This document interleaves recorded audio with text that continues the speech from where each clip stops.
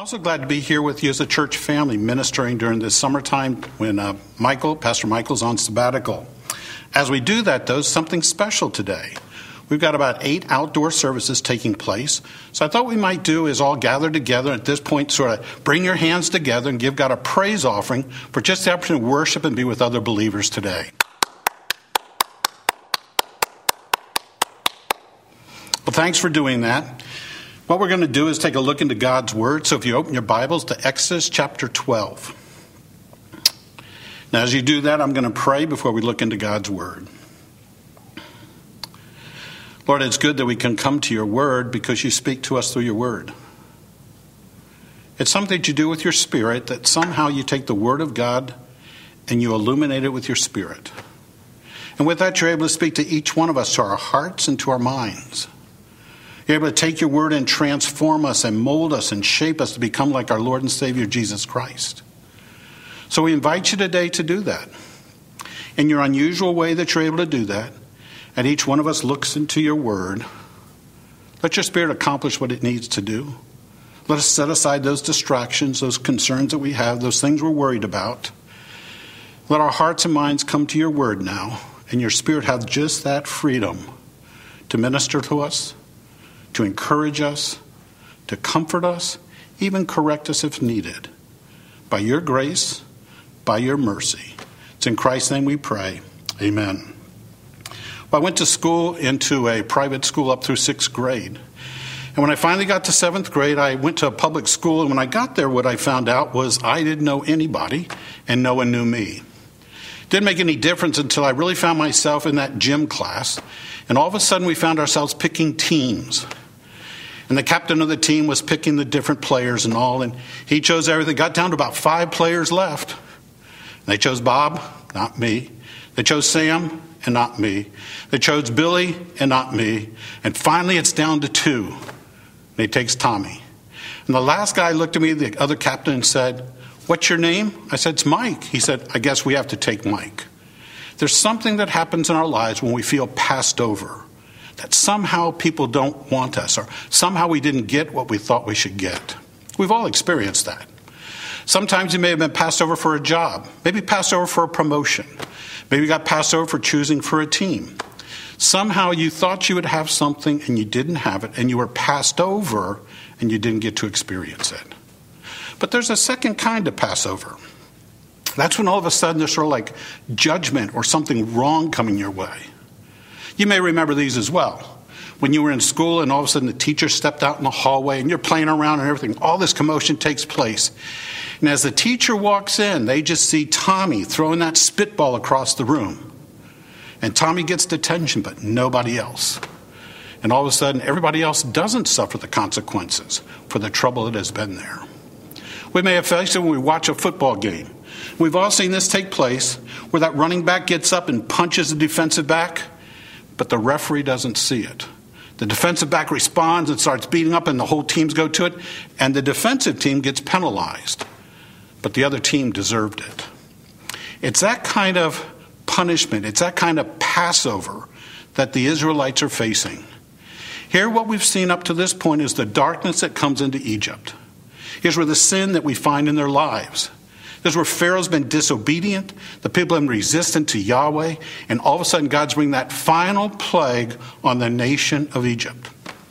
In doing that, he's going to actually kill the firstborn of every family and even every animal that's there. And so it raises this question for the Israelites. How will God deliver them from this final plague? And Exodus 12 opens up that way.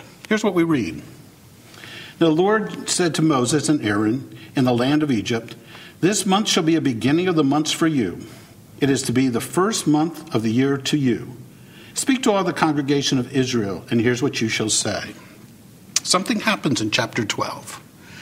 Up to this point, the first 11 chapters, you want to think of the book as a stage being set. We have Moses and Aaron on the center stage the whole time. God speaks to them, and then off to your right, we have the Egyptians and Pharaoh.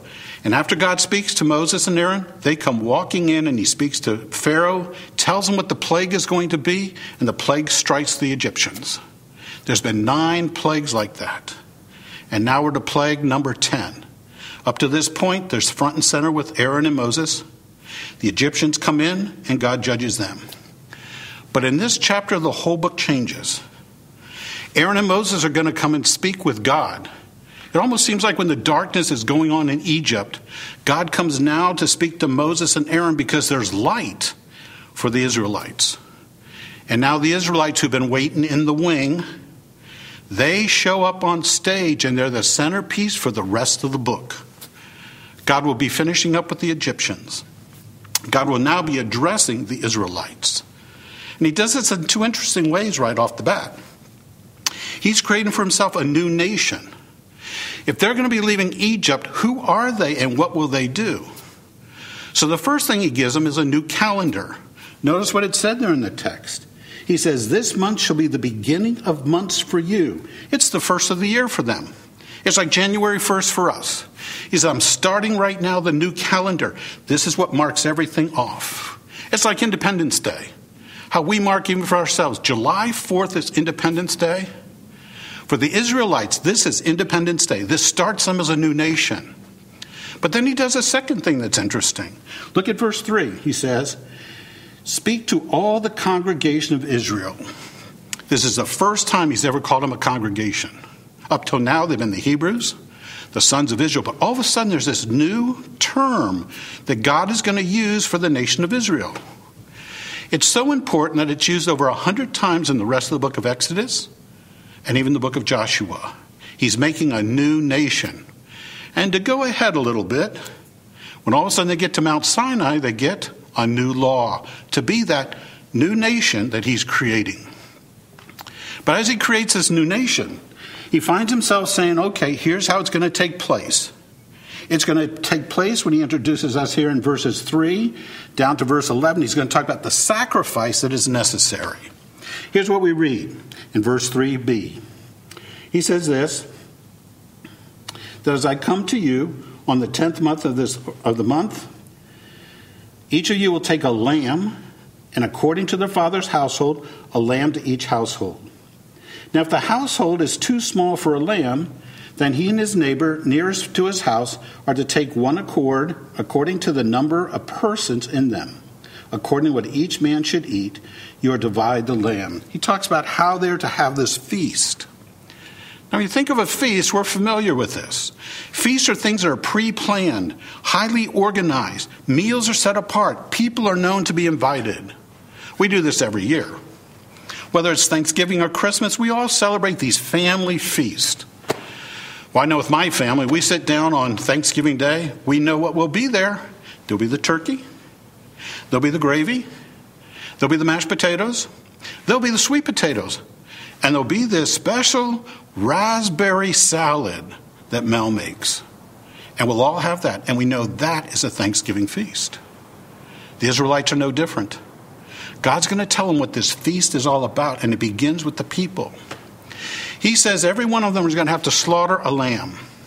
When they slaughter that lamb may be big enough to feed more than 1 or 2 or 3 people.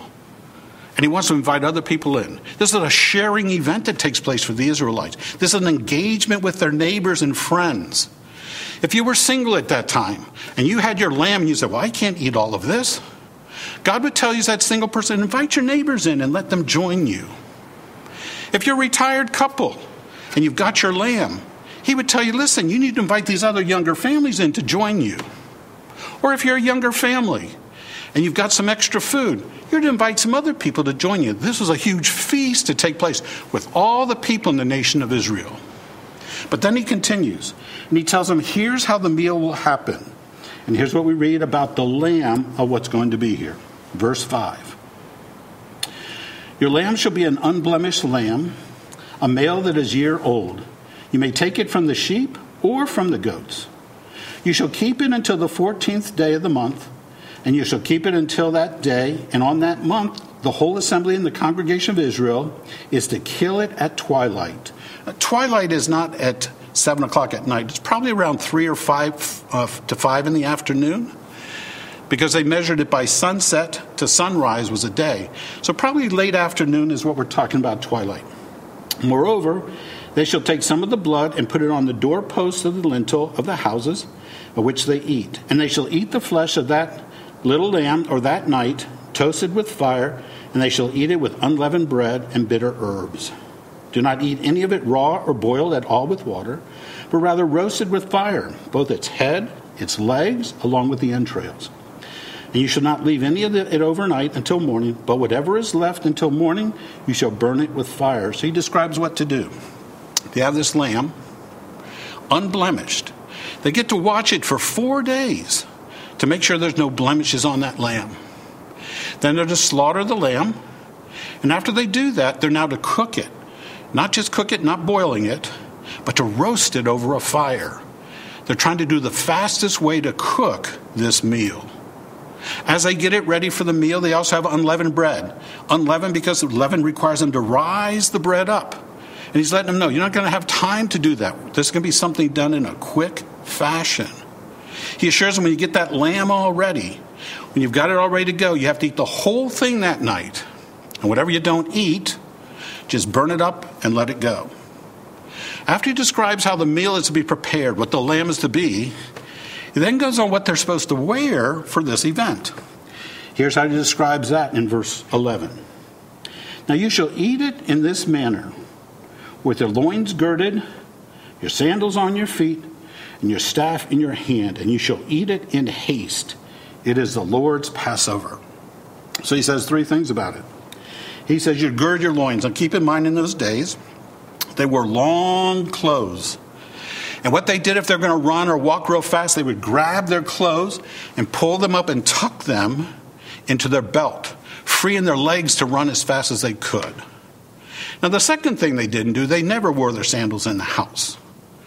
So he said, I want you to wear your sandals because you have to get up and go really fast. But the third one that was odd, they had a staff with them. You only took a staff with you when you went outside. You only took a staff with you for protection or to take care of the sheep. Now, you may think this seems odd, but we've all experienced what this may feel like. There are cues to the family what's going on. When dad picks up that staff, the kids know, hey, where are we going? Now, if any of you own a dog, you've all experienced this. You find yourself with that dog putting your shoes on. Dog is just fine. You can put your sweatshirt on to go outside. The dog is just fine. But as soon as you grab that leash, that dog is running to you. It's clawing at the door. It wants to go because it's a cue. It's time to leave. That's exactly what happened here with the Israelites. Every family knew exactly what was going to happen. They knew this in a hurry, in a rush to eat this meal. And then God describes this sacrifice he's talking about in a little more detail. Here's what he says in verses 12 to 14. He describes this actual Passover that'll take place. For I will go through the land of Egypt on that night.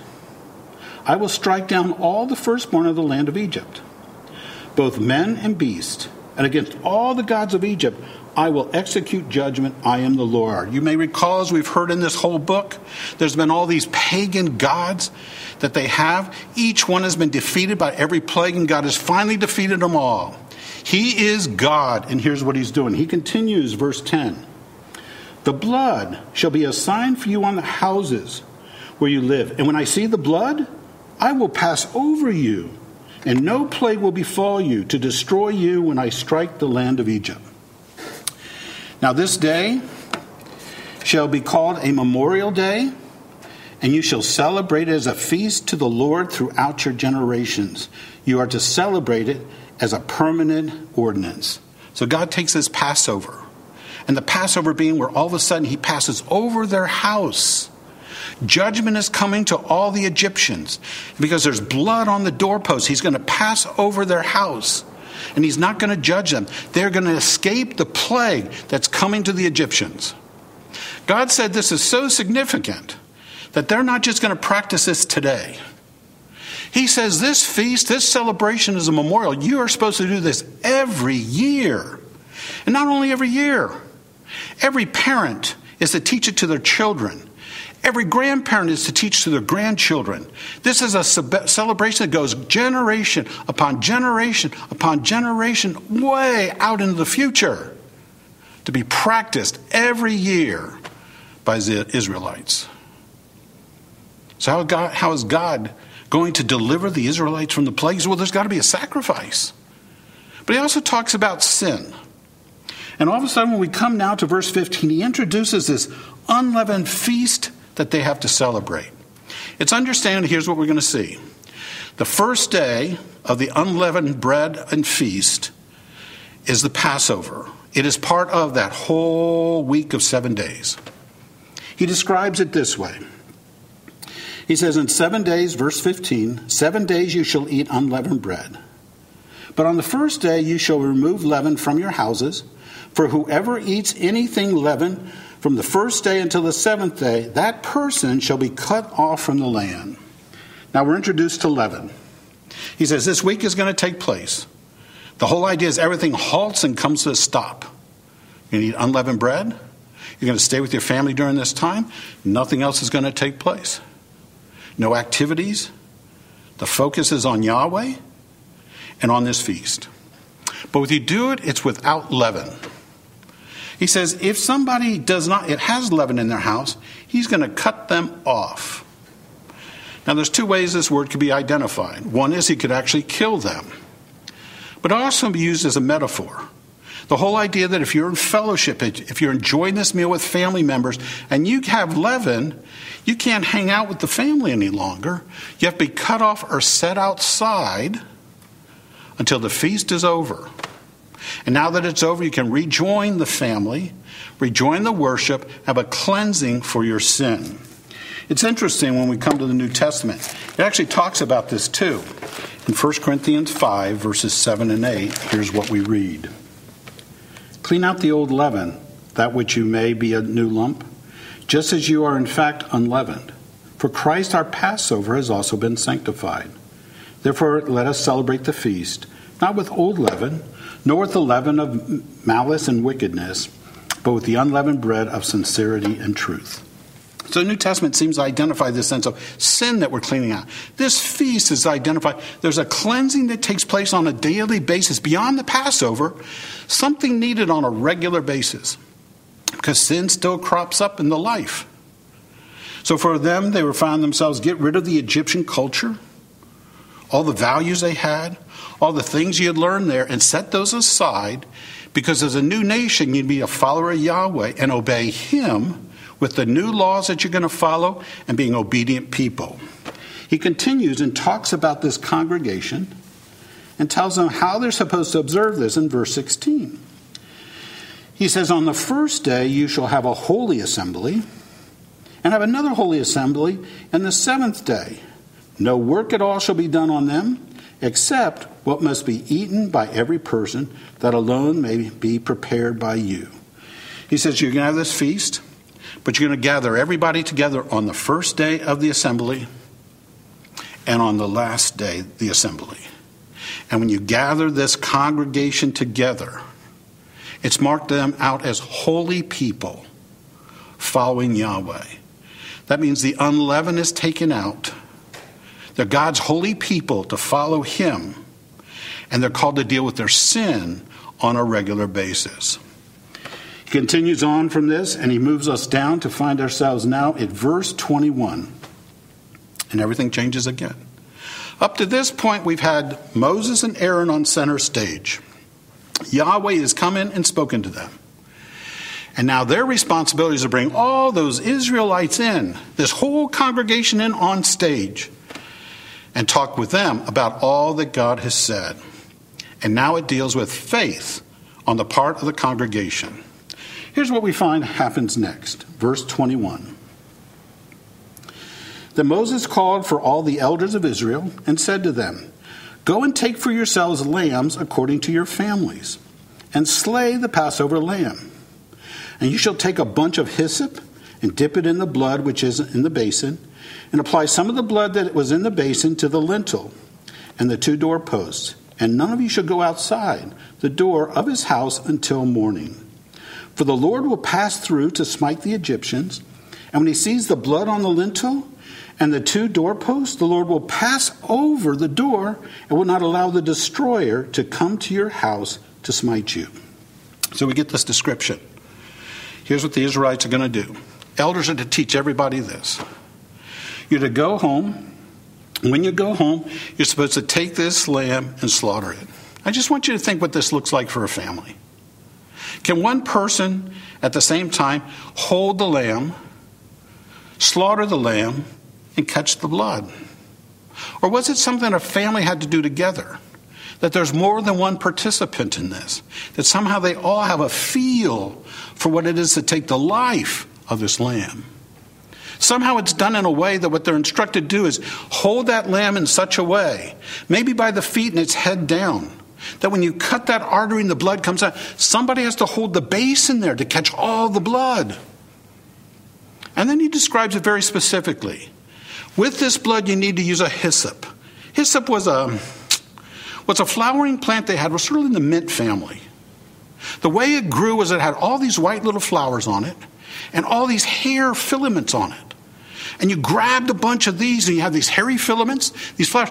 And when you swashed it through the blood, it could hold the blood on the hyssop that you had. And then you're instructed what to do with it. You're to walk up to the door of your house, dip that blood into that basin, and put it on the doorpost on the right, the doorpost on your left, and the doorpost on the top. And with the blood on the outside of your house, you then close the door and step inside, and you do not step out again. Why? Because the destroyer is going to come. And as the Lord's going to come to do that plague, that destroyer at night is able to see that blood and know you're inside and safe, that you're covered with that blood, and will pass over your house and will deliver you from this plague. Oh, the people realize what's taking place. Here's how they describe what happens next, verse 24. You shall observe this event as an ordinance for you and your children forever. It will come about when you enter the land which the Lord will give you, as he promised, that you shall observe this rite. And it will be about when your children will say to you, what does this rite mean to you? That you will say this. It is a Passover sacrifice to the Lord, who passed over the houses of the sons of Israel in Egypt when he smote the Egyptians, but spared our homes. And the people bowed low and worshiped. Think what he's identifying. This event is so important that he wants us to understand as families. Dads and moms, listen to this. He wanted them as mothers and fathers to know when they left the land and they celebrated this, somehow doing this some night in their home, celebrating their feast, their children are going to say, why do we do this? Why do we celebrate this? Why do we eat this lamb? Why do we eat this unleavened bread? Why do we eat these bitter herbs? Why do we do this? And you as a parent have the opportunity to tell your children how the Lord delivered you. He passed over you because the blood was on the doorpost of your house and you stood on the inside while this destroyer came by. It's interesting, after all this is told to the children of Israel, it says what they actually did. Not only did they do that piece, but here's that last verse I read goes.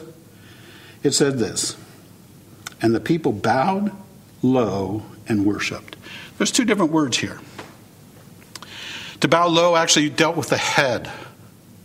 It was the idea that you bow your head in reverence to someone else.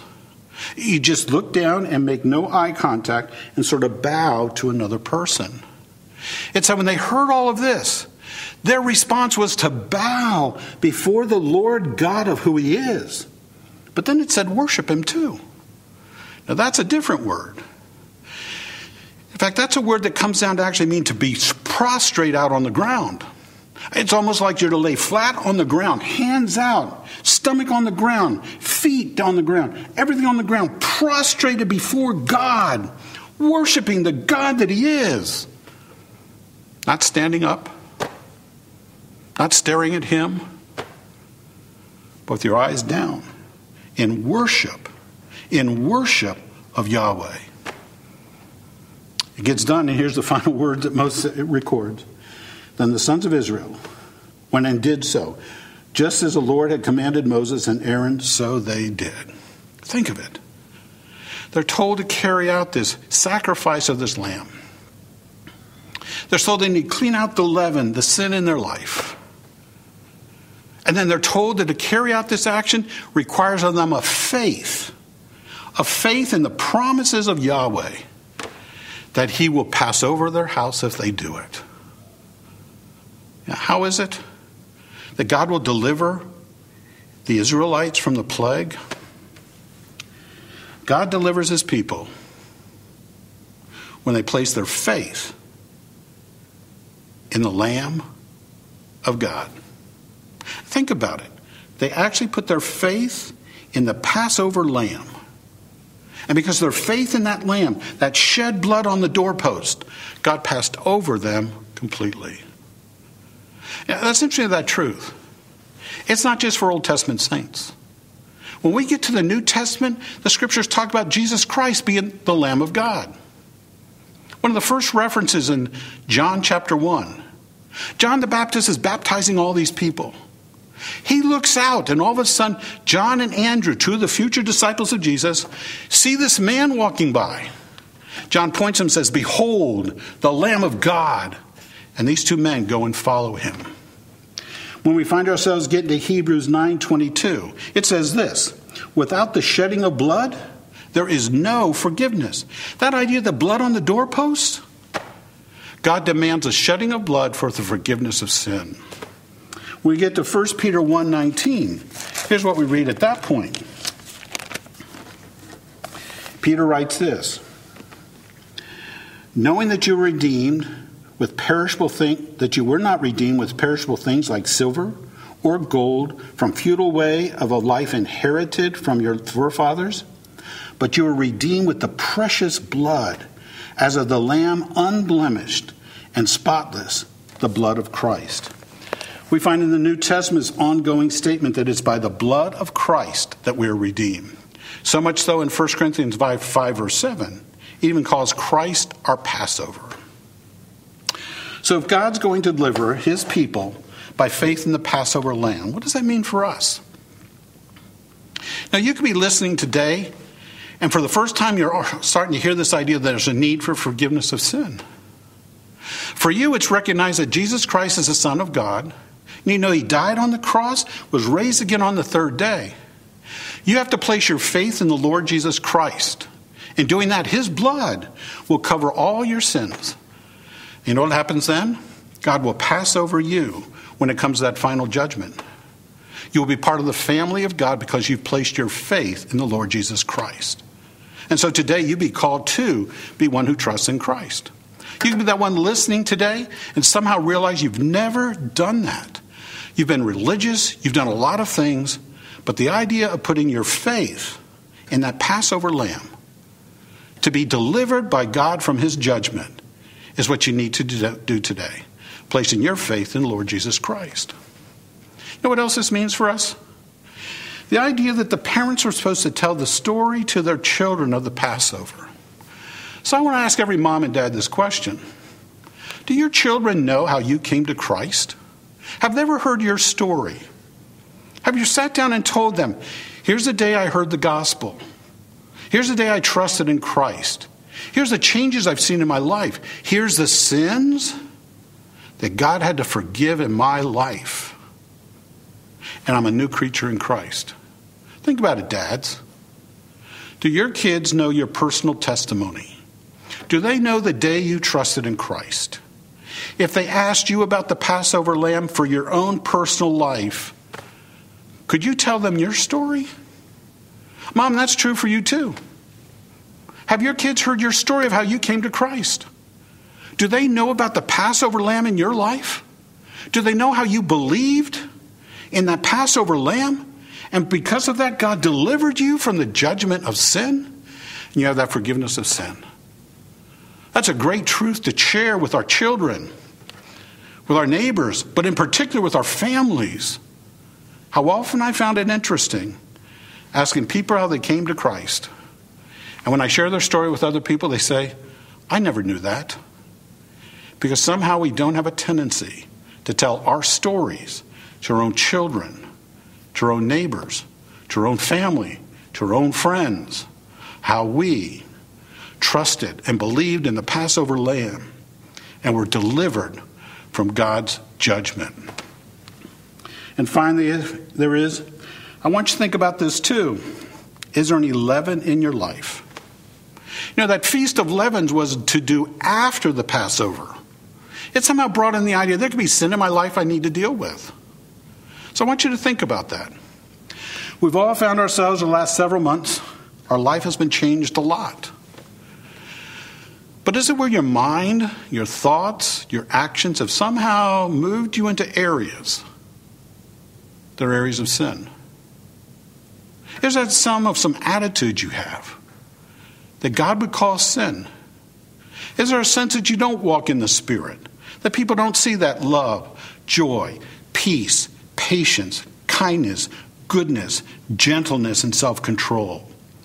But is it where they see more strife, more anger, more malice, more gossip, more things that are not good qualities in our life? And we really need to come forward and confess those sins before our God. Now, when we think of this whole passage of what it brings forward, I think all of us can quickly think, there's something in the New Testament all about this. It's what we call communion. Somehow the Passover seems to be linked right with communion. In fact, Jesus was celebrating the Passover with his own disciples when he instituted communion. When all of a sudden he found himself sitting with his men at that table and offering them the bread and the cup, saying this is a new covenant in his name. It's interesting how the New Testament talks about this. When all of a sudden we realize in 1 Corinthians 10 it says this: the cup of blessing that we bless, is it not a participation in the blood of Christ? The bread that we break, is it not participation in the body of Christ? Because there is one bread, we are many, are one body, for we all partake of one bread. So what we're going to do today is we're going to actually practice communion as a congregation. Now we got two things going on here. If you're at one of our outdoor services, you've been given a little cup. With this cup, what you're going to find is you have both the bread and the juice. If you peel off the first layer, there'll be a little wafer in there. And we'll take the bread first. And then when you peel off the second layer, you've got the juice that you can drink. And if you're at home, you'll be more like me here. You'll have some bread that you can take. And you'll have a cup that you've prepared. And the process will all partake together of communion today. So in doing this, here's some other verses that are important for communion. Paul wrote this: whoever therefore eats the bread or drinks the cup of the Lord in an unworthy manner will be guilty concerning the body and the blood of the Lord. Let a person examine himself. Then, and so to eat the bread and drink the cup. In other words, before I partake of the bread or drink of the cup, I'm to examine my heart. Remember that leaven, that feast of unleavened bread? That's what this is all about. So we're going to take a moment or two for silent prayer. I want you to take the time to think in your own heart. If there's some sin, some attitude, maybe the way you've been speaking to your kids, maybe you've been speaking to your parents, maybe the way you've been talking to family, maybe it's the attitude you've had, maybe the things you've been thinking about that you know are sin. And before you partake of these elements, that you confess those to God. Why do I say that? 1 John 1:9 says this: if we confess our sins, he is faithful and just to forgive us our sins and to cleanse us from all unrighteousness. So let's go to silent prayer, examining your heart. Then I will close us in an amen. Okay? Let's go to prayer.